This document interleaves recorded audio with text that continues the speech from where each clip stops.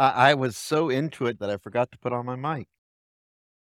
We're so blessed to have so many people with so many different talents, and especially over the next couple of weeks, we're going to be able to see different people up here, and it's really a privilege to be able to worship the Lord. Great thing is because they need to worship too, and leading and practicing and all the things, and giving different people a break.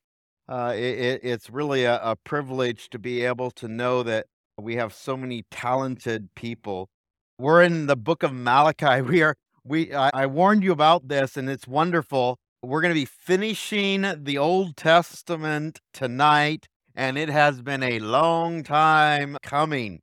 But it's one of those amazing things, especially as you go through the Bible. It's one of those chapters, if you will, the segue going into the New Testament and this book of Malachi leading into the book of Matthew, as we see here in the last two chapters of Malachi. We're in Malachi chapter 3, verse 7.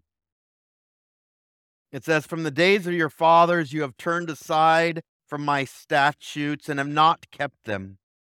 Return to me, and I will return to you, says Yahweh of hosts. But you say, how shall we return?"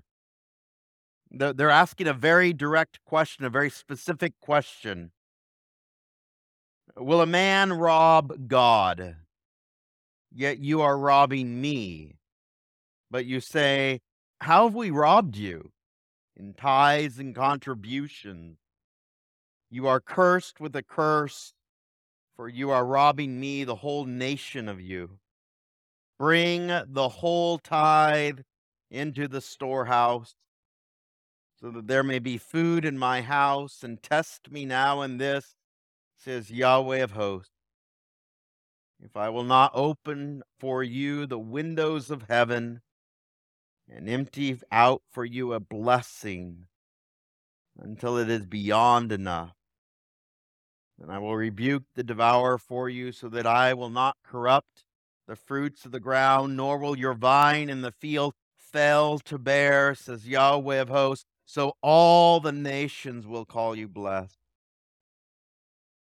for you shall be a delightful land, says Yahweh of hosts. And so, Father, as we approach this very controversial section, especially at the end of the Old Testament, a topic that most people don't like to hear, a topic that has been abused throughout church history. And Lord, tonight as we look at your word and what your word actually says about tithing, about what it means to give to the body of Christ, to the church, Lord, we ask that you would give us wisdom, not just to theoretically understand it, but actually to apply it to our own lives, Father.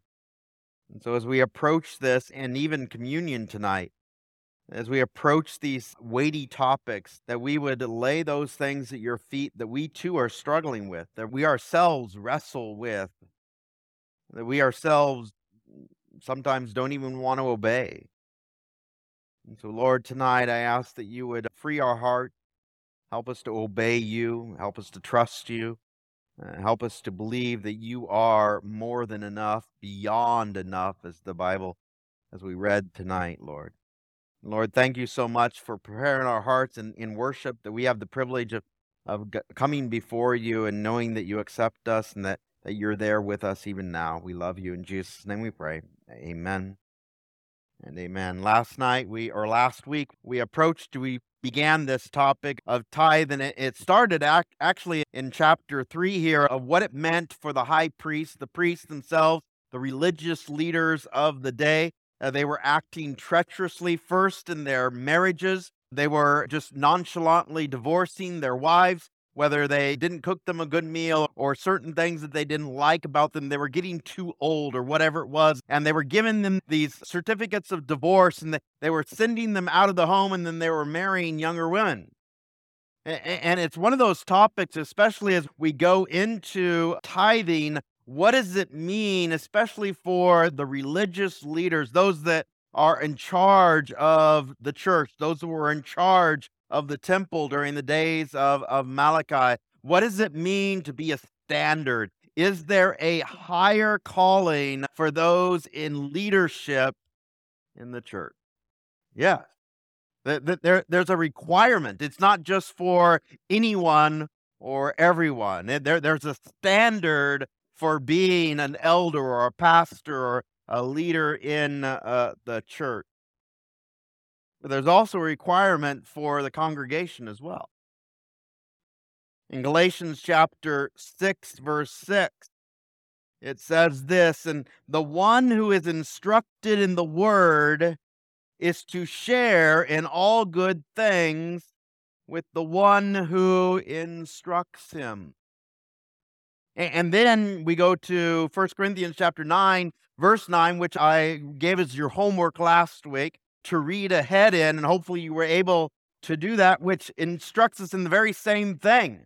Multiple times throughout the New Testament, you have this commandment to tithe or to give or to share. Our pastors, they receive a salary, as with most pastors, right?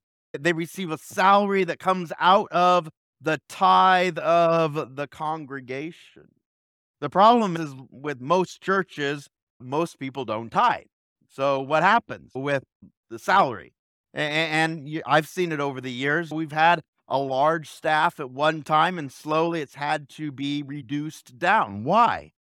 Because of finances, right? Or giving to the community, or whether it's Together We Can, or the various things that we participate in terms of missions. Those things at times have to be reduced. Why? Because of resources, right? Tithing. And so we see here in 1 Corinthians chapter 9, verse 9, it gives us this Old Testament commandment which says, "For it is written in the law of Moses, you shall not muzzle the ox while it is threshing. Is God merely concerned about oxen?" There was this command in the Old Testament that the ox that was treading down the grain would be allowed to eat of that grain. You weren't supposed to put a covering on the muzzle or the snout of the animal that was treading on the grain. Why? Because that's how it got its food, right? You wouldn't want it to starve while it's providing for you. And it's the same thing as Paul brings out to the Corinthian believers in verse 10 there. Or is he speaking altogether for our sake? Yes, for our sake it was written, because the plowman ought to plow in hope, and the thresher to thresh in hope of sharing the crop. I don't know if you ever served or had a boss, or maybe worked for a company that didn't care about the workers, where literally every day you would wake up and there was no hope in the job. This is saying that there's a shared interest for everyone in the work of Christ. That there's a hope in going to church. There's a hope in serving the Lord. Now, for me, it's one of those things that, and hopefully you didn't take it the wrong way last week. I don't care if you tithe, because I don't get a single dime. It doesn't matter to me, but it should matter to you. You know why? Because you're going to be blessed. You're going to be blessed. I'm blessed when I give. We purposely, my wife and I, we purposely cut back in certain areas so that we can give to other people. It's one of those things, especially as you learn how to give to others, that there's a joy in the giving. Or verse 11, if we sowed spiritual things in you, is it too much if we reap material things from you? If others share this authority over you, do we not more? Nevertheless, we did not use this authority, but we endure all things, so that we will cause no hindrance of Christ. You do not go into the ministry for the money. You understand that, right? You go into the ministry because you're called. You serve in the church because you're called. It's not for a paycheck. Look at what else Paul says. Do you not know that those who perform sacred services eat the food of the temple, and those who attend regularly at the altar have their share from the altar? So also the Lord directed those who proclaim the gospel to get their living from the gospel. Now, Paul, he's writing this, and if you, I mean, sure, I'm sure most of you know this. Paul, by trade, was a tent maker. He earned his living on the side, if you will. Not in every church, but in many of the churches that he served in, he earned his living by making tents on the side.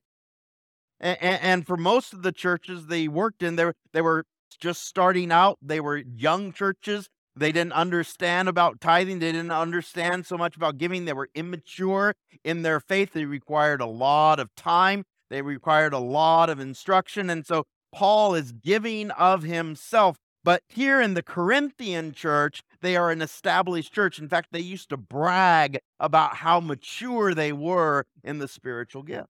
And so he's instructing them in this maturity level of giving,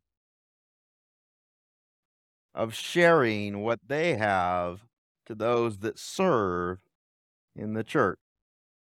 Verses 15 and 16, it says, 1 Corinthians 9, but I've used none of these things.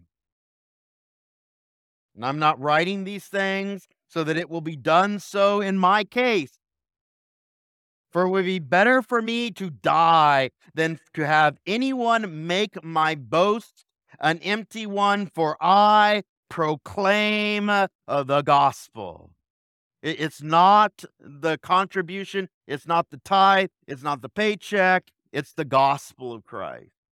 I will continue to preach the gospel no matter how much you give me. For I am under compulsion. For woe is me if I do not proclaim the gospel. There are people in this church that serve without any compensation whatsoever. And they come multiple times a week.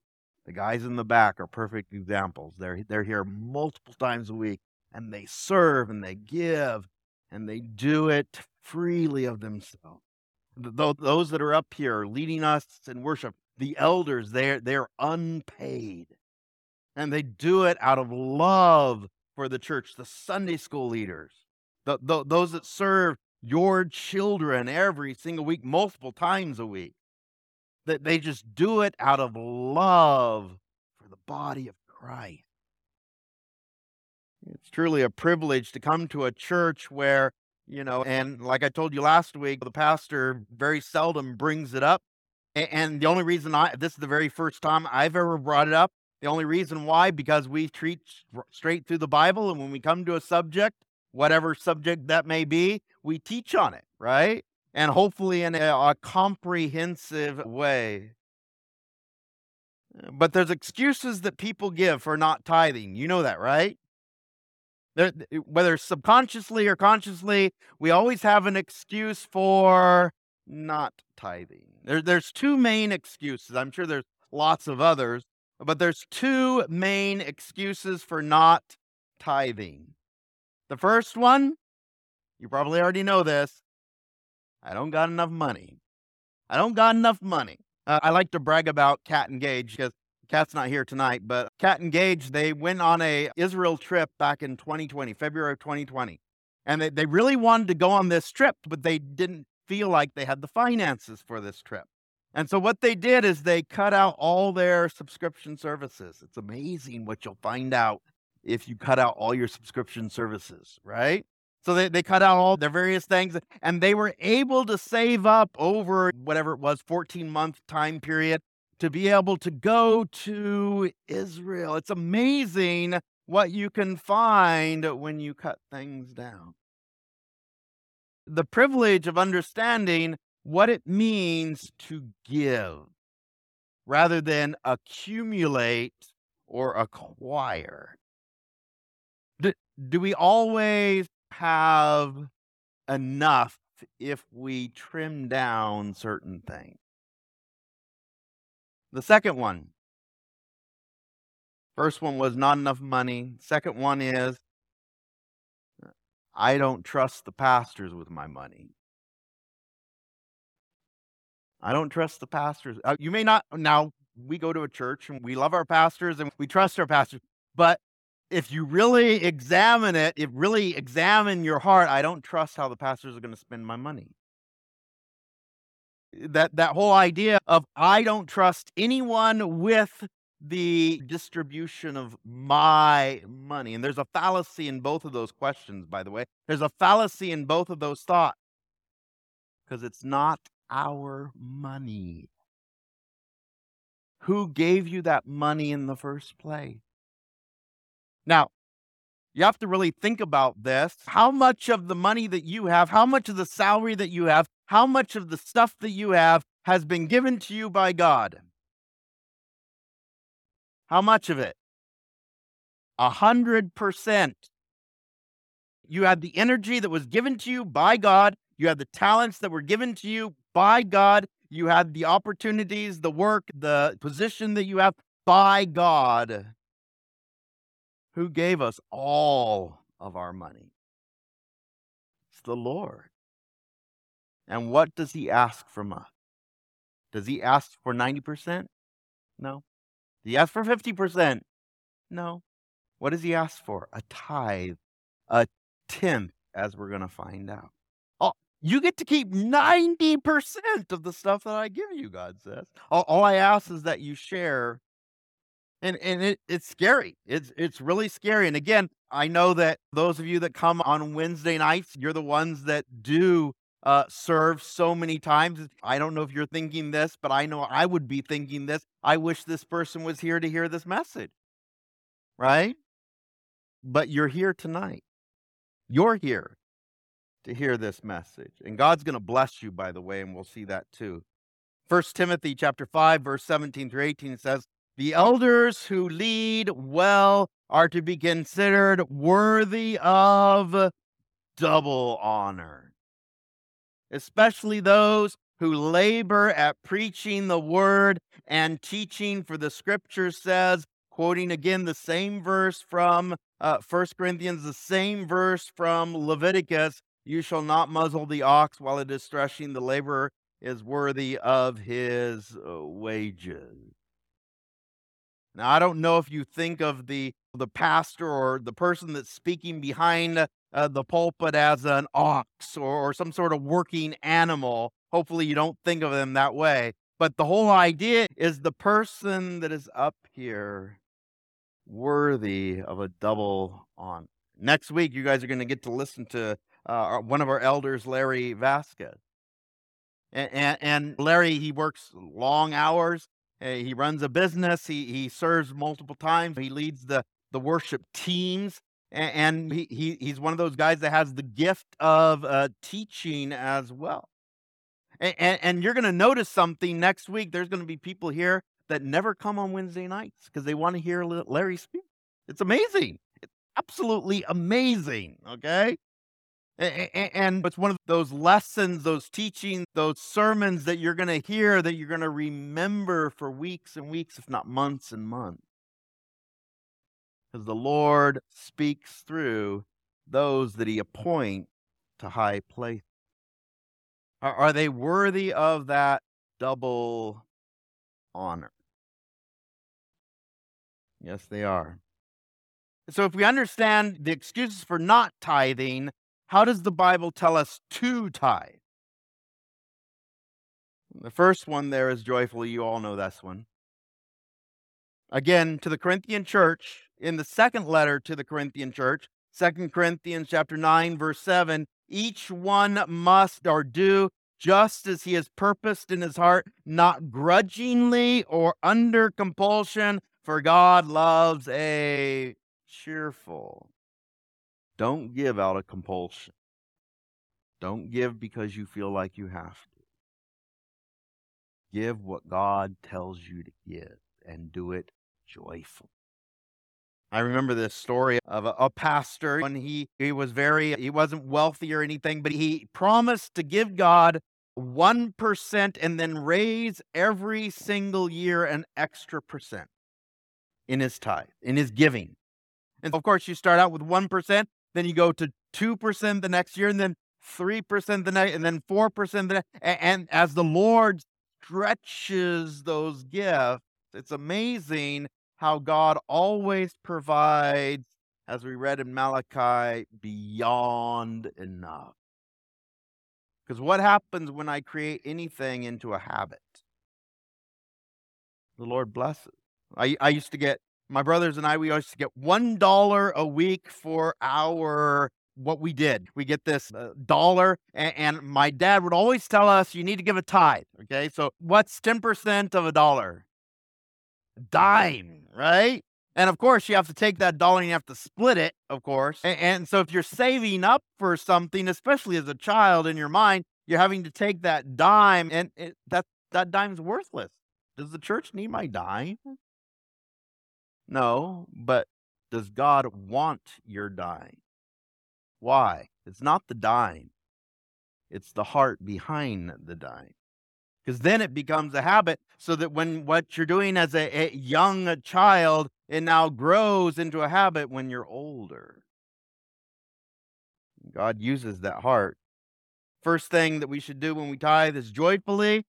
The second one, again from 2 Corinthians, is in worship. Do you understand that tithing is a part of the worship service? Do you know why we take tithe before the sermon? It's not so that you won't tithe less because the pastor gave a bad sermon. No. Or more because the pastor gave a good sermon. No. It's part of the worship service. It's part of the worship that we have in singing and glorifying God and giving as well. It's part of the worship. In fact, in 2 Corinthians chapter 9, verse 12, it says this, for the ministry of this service is not only fully supplying the needs of the saints, but is also abounding through many thanksgivings to God. It's part of the worship service when you give to the Lord. Going back to Malachi here, in verse 10, we read this, bring the whole tithe into the storehouse, so that there may be food in my house. For the priests of Malachi's day, it wasn't so much just a salary, it was their food source. It's how they were fed. A person would bring their lamb, and part of that lamb would be burned or sacrificed to the Lord, given to the Lord, and the rest of that lamb was shared with the priest. That was part of their food. That was part of their salary. Unfortunately, what happened, and we'll see it when we get to the book of Matthew, is they abused this. And they said, this sacrifice isn't worthy of the Lord. You have to buy one of ours. That's already been pre-approved. That's been clean already.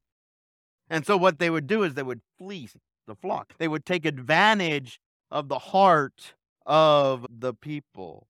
Look at what else it says there in verse 10. And test me now in this, says Yahweh of hosts, if I will not open for you the windows of heaven and empty out for you a blessing until it is beyond enough. Wow. Does God just give you the same thing back, or does he just give you enough? No, he gives you what? Beyond enough. And it's one of those things, in fact, it's one of the few times we see in the entire Bible where God says, test me in this. Test me in this. I want to bless your socks off. Test me in this thing and see if I won't open the windows of heaven for you. It's truly a privilege as we walk through, and we're going to see this when we go between the testaments, that the people of Israel didn't want the blessings of God. In fact, they didn't want God anymore. And one of those things, as we see here, was because of the tithing. They were robbing God. Look at what it says there in Malachi chapter 3, verse 13. Your words have been strong against me, says Yahweh. But you say, what have we spoken against you? You have said it is worthless to serve God. And what gain is it that we have kept his charge and that we have walked in mourning before Yahweh of hosts? The second thing that people always balk about is, and it can be either one. Some people have lots of money and they give lots, and that's wonderful. Other people have lots of time. Do you know that as we read through this, especially serving, that there is a tithe in your time as well? Have you ever thought about that? Oh, I'll just give God my tithe and I don't have to serve. Or I'll just give him my check and I don't have to teach Sunday school or do something like that. And it goes to multiple extremes in these cases. But do you understand that God wants both? Not either or, but both. There was a requirement of serving in the community of God or Yahweh. And what are they saying? It's worthless to serve the Lord. There's no benefit for us. Why should we serve? Why should I serve? Look at what Malachi says there in verse 15. So now we call the arrogant blessed. Not only are the doers of wickedness built up, but they also test God and escape. You know what they were doing? They were comparing themselves to the world and trying to imitate the world. Do you understand what he's saying here? By the way, remember, what is the next book right after Malachi? Matthew. Do you know that the very first sermon that Jesus gives, what's called the Mount of Beatitudes or the Beatitudes, he contradicts every single one of these thoughts. 400 years later, by the way, the thought process is still thinking, I want to look like a wicked person. I want to be blessed like a wicked person. If the world gets blessed by doing these things, why should I even serve God? Look at what Jesus says. The very first things out of the mouth of Jesus, the very first sermon that he gives in the Bible, the Beatitudes. And you've probably heard this many times. But every single one of these contradicts these statements from Malachi. Blessed are the poor in spirit, for theirs is the kingdom of heaven. Blessed are those who mourn, for they shall be comforted. Blessed are the lowly, for they shall inherit the earth. Blessed are those who hunger and thirst for righteousness, for they shall be satisfied. Blessed are the merciful, for they shall receive mercy. Blessed are the poor in heart, for they shall see God. Blessed are the peacemakers, for they shall be called sons of God. Again, contradicting all these thoughts of the people of Israel. By the way, and we'll get there hopefully in a couple of months, but every single time this word blessed is used here, it's the word happy. That God wants to give you joy in serving him. Joy. Jesus continues on there in verses 10 through 12 of Matthew chapter 5. I love this section. Blessed are those who have been persecuted for the sake of righteousness, for theirs is the kingdom of heaven. Blessed are you when people insult you, persecute you, falsely say all evil things against you because of me. Rejoice and be glad, for your reward in heaven is what? Tiny?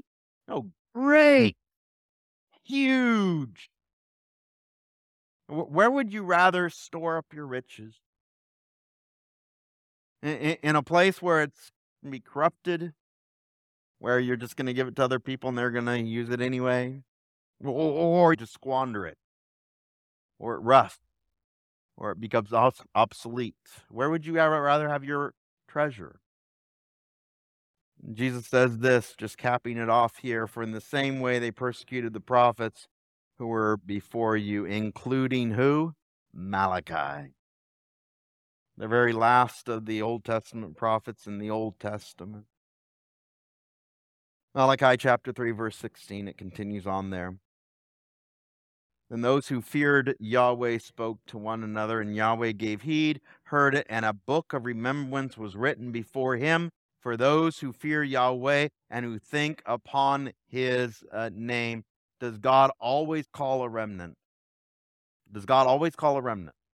It's not the majority of people. It's not the people that just come on certain days of the year or certain holidays or whatever. Me, though, those CEOs that come to church on Christmas and Easter only. It's to those that serve and faithfully give. It's the remnant, if you will. Look at what it says there. A book of remembrance was written before him, capital H, God himself, and for those who fear Yahweh and who think upon his name. This is a high calling. This is a high calling that Malachi is presenting here. Verse 17, and they will be what? And they will be mine. Says Yahweh of hosts, on the day that I prepare my own treasured possession, and I will spare them as a man spares his own son who serves him. By the way, there's going to be, after the book of Malachi, Malachi was written in 420 BC. There's going to be 400 years before Matthew comes on the scene. There's going to be 400 years before John the Baptist starts baptizing people. There's going to be 400 years before Jesus comes on the scene. Is that a long time for God to be silent? Oh, yeah. Look at the last verse there of verse 3. So you will return and see the distinction between the righteous and the wicked, between one who serves God and one who does not serve God. Don't look like the world. Don't try to imitate the world. No matter how glamorous it looks, what's going to happen to it? It's going to be burned up. It's going to be destroyed. It's going to fade away. 6 more verses left. Malachi chapter 4, verse 1. For behold, the day is coming, burning like a furnace, and all the arrogant and every worker of wickedness will be chaff. And the day that is coming will set them aflame, says Yahweh of hosts, so that it will leave them neither root nor branch. For you who fear my name, the Son of righteousness will rise with healing in its wings and will go forth and skip about like calves from the stall. Have you ever seen a baby animal skip? Maybe a goat or a lamb or a calf or something like that. That joy, that lightness that those baby animals have. They jump around and they look like they're having lots of fun, right? And this is what it's like to be a new creation in Christ. You're that new creation, that babe in Christ that has this freedom to love and to have joy and all these things that make us free in Christ. The problem is that we get old. And what happens when you get old? Yeah, it's the cow that was laying down or the dog or whatever it is that gets old, right? And the same thing with us. We lose our newness a lot of the time. We lose that skip in our step, that joy that comes from knowing the Lord. Who is the one that gives it to you, by the way? Who is the one that gives it to you? It says it right there. The Son of righteousness will give you healing in its wings. Isn't that amazing?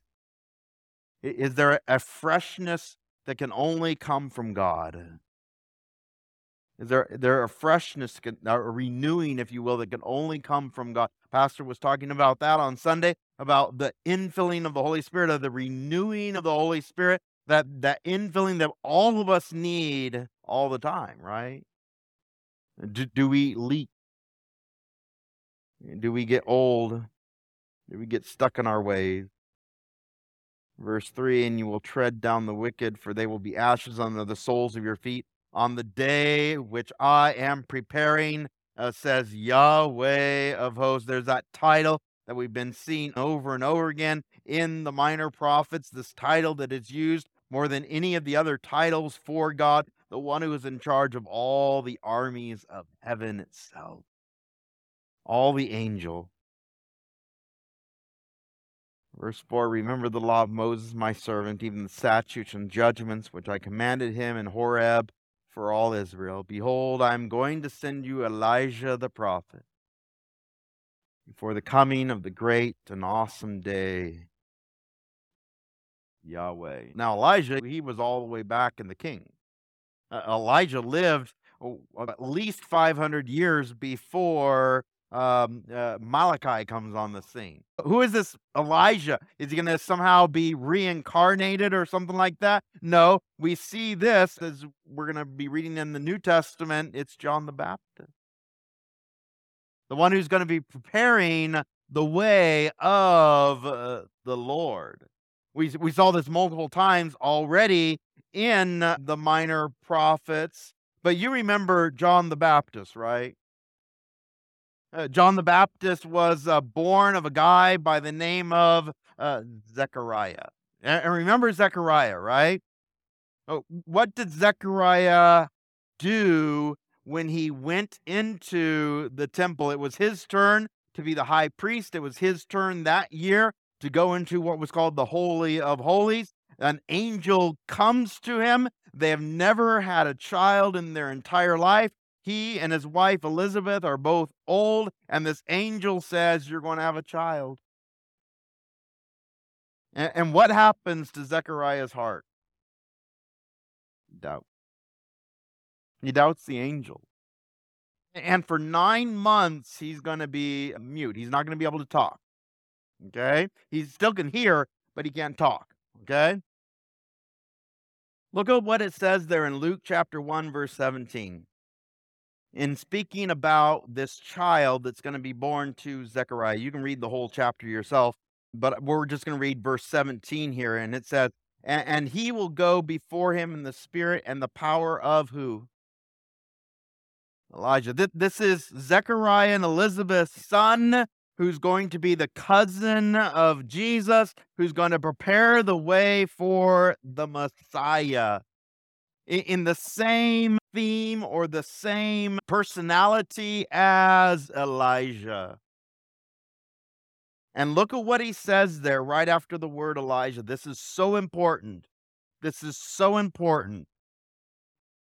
To turn the hearts of the fathers back to the children. And you know where he's quoting from? The very next verse in Malachi. The very last verse of the Old Testament. The very last verse of the Old Testament, he is quoting to Zechariah about his son who is now going to usher in, prepare the way for the Messiah. This old man who now is the high priest, who's going before the God himself, and he's bringing these prayers for the people of Israel, praying for them, and this angel comes and says, you're going to have a son, and he's going to prepare the way for the one that everybody's been looking for, the Messiah, the one from which people have been waiting for since the time that Adam and Eve sinned. Your son is going to prepare his way in the same vein as Elijah. Look at what it says there, Malachi chapter 4, verse 6. And what will he do? This one who's going to come to prepare the way, this Elijah, if you will, the same thing that was quoted to Zechariah in Luke chapter 1, verse 17.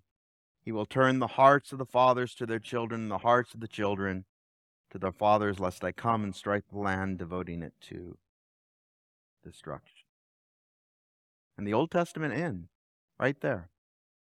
The Old Testament comes to this close in preparation for the one who's going to be, by the way, the Word of God made flesh. What's the worst thing anybody can do to you?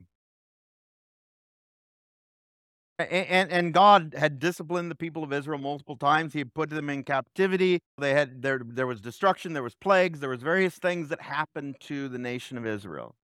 But you know what? The worst consequence that happens because of the sins of Israel and our sins as well, too, by the way. The worst thing, silence. Where for the next 400 years, there's not going to be a single prophet. There's not going to be a single word of God. We see it as just this, oh, Malachi, and then the next day I start reading Matthew. No, that's not how it happened. 400 years of silence from God. And during this time, there's going to be multiple things that happen. There's going to be nations that rise. There's going to be nations that fall. We're going to see it in a couple of weeks here. I just want to read for you Amos chapter 8 of verse 12. People will wander from sea to sea and from the north even to the east. They will go to and fro. They will seek the word of Yahweh, but they will not find it until Jesus comes on the scene as the Word made flesh. Wow. When the New Testament now starts, a new covenant starts, and we get to celebrate that new covenant tonight, by the way. Isn't that amazing? The communion service is all about the new covenant cut in the blood of Jesus Christ. I'm going to ask the men to come up. I'm going to ask the worship team to come up if they will.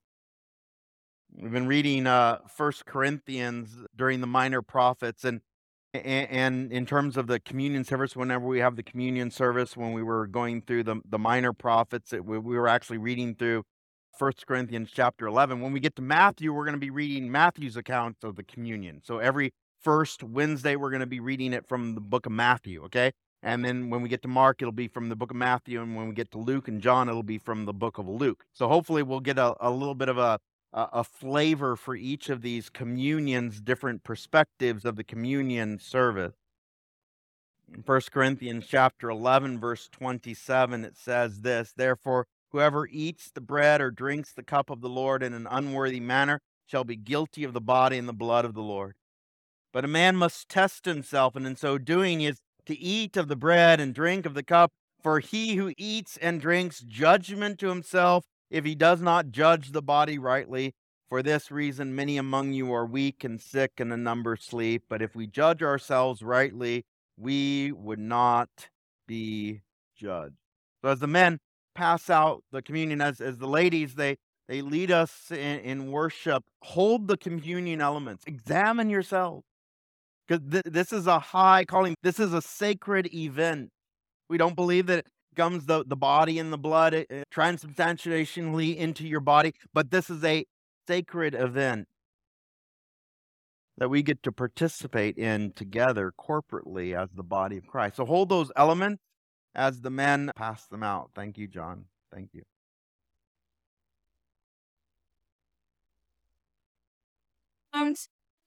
Hope I work with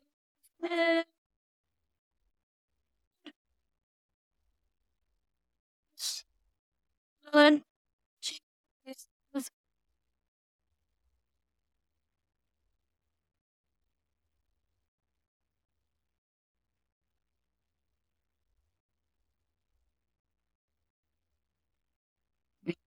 and heal.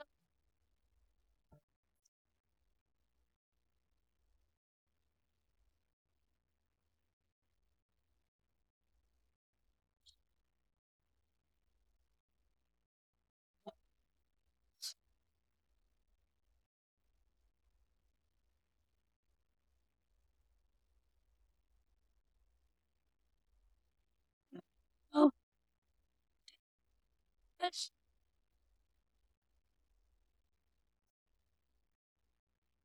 bow down me, on me, oh, there's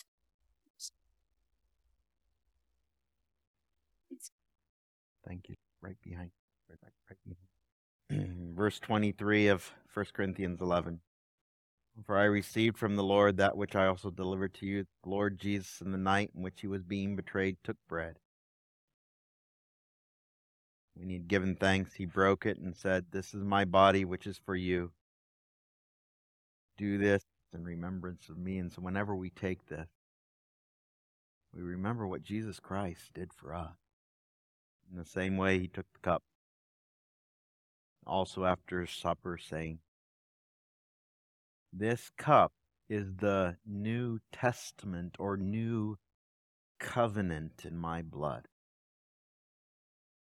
Do this as often as you drink it in remembrance of me." You are holding the privilege as we're holding this is to know that the whole Testament, the Old and the New, represented in this communion that we are celebrating.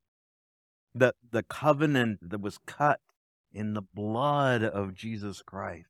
The privilege of knowing that every single time that we do this, it's a remembrance of what Christ. For as often as you eat this bread and drink the cup, you proclaim the death of the Lord until he comes. Not only is this a remembrance of what Christ did for us, but it's a looking forward to what Christ is going to do when he comes again for his bride. And it's going to taste so much better, by the way, with a new tongue, with new taste buds. The wedding feast of the Lamb, and we get to enjoy it together. This is our tradition, and we'll also see this when we get to the book of Matthew. They sang a hymn as they went up to the Mount of Olives after they had taken of the Lord's Supper, as they shared this meal together. Tonight we get to sing a hymn too.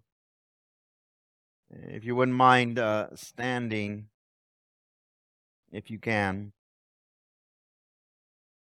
I love this hymn. On Monday nights we sing. We have the privilege of being led by Hector. It's truly a privilege to be able to do that. And the next 2 weeks, Dominique is going to be teaching on Monday nights, and one of his favorite hymns, we sang it on Monday, is this majestic hymn. It says this: "Then sings my soul, my Savior God, to thee. How great thou art, how great thou art. Then sings my soul, my Savior God, to thee. How great thou art, how great thou art." As you sing this, let your voices be loud.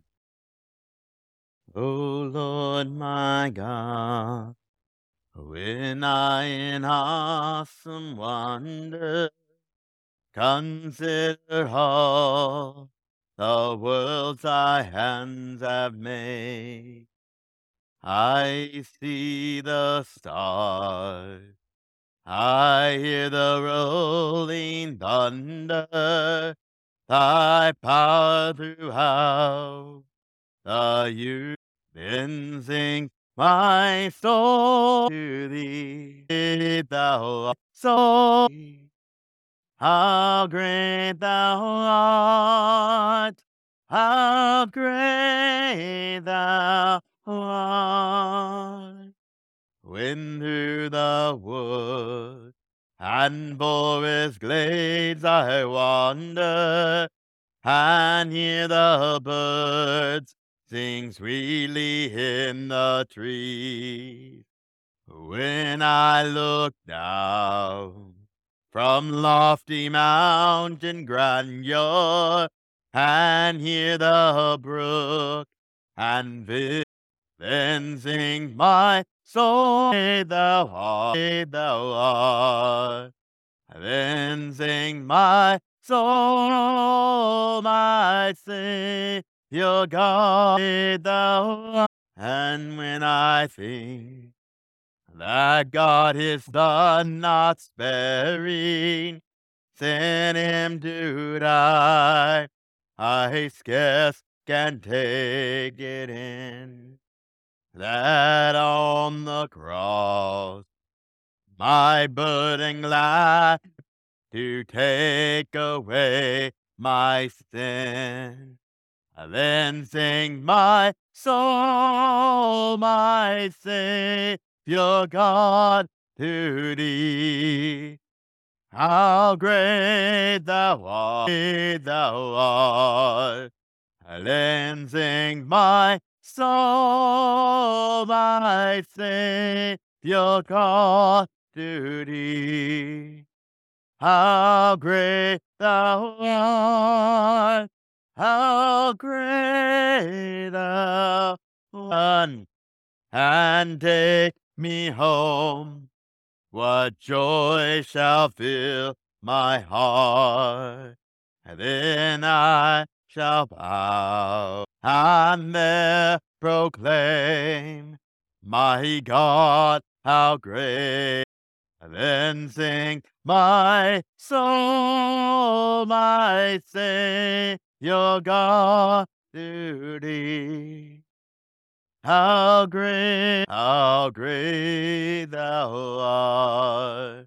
Then sing, my soul, my Savior God, to thee. How great thou art, how great thou art. And so, Father, tonight, as we relish the joy that we feel, as we relish in your glory that you share with us, we relish in being in your presence tonight. As we continue to remember that taste that's in our mouth, the remembrance of you, the privilege of celebrating who you are and what you did for us, and then looking forward to what you will do for us. And just as the Old Testament and the New Testament, as we're ending the Old Testament and starting the New Testament, the privilege of knowing these covenants that were cut, it had always been looking forward to your Son coming and dying for us. Sacrifice of God himself. So, Lord, we thank you for that. We ask that you would prepare our heart, Lord, as we approach leaving this building, the joy that we feel, the pleasure that we feel in worshiping you as we leave this building, that we would take that with us into a dying world that needs your joy, that denies who you are, as we even saw here tonight, that calls good evil and evil good. Help us to be your lights. Help us to be your beatitudes. Help us to be your blessings in this world. And so, Lord, I ask you bless these, my friends, my family, my church brothers and sisters in Christ that love you with all their heart, those that are here, those that may be watching tonight. Lord, I especially lift up to you my brother Sonny tonight. Lord, as he prepares to go to Mississippi, I ask you bless him. Lord, be with him as he goes there. Just that pleasure of getting to know him, that pleasure of him coming here on Wednesday nights. Lord, just bless him and use him and help him to be a light there in Mississippi. Lord, I thank you so much for the privilege of each and every single person here. Lord, I ask that you use us for your glory, for your good pleasure. In Jesus' name we pray. Amen and amen, and all God's people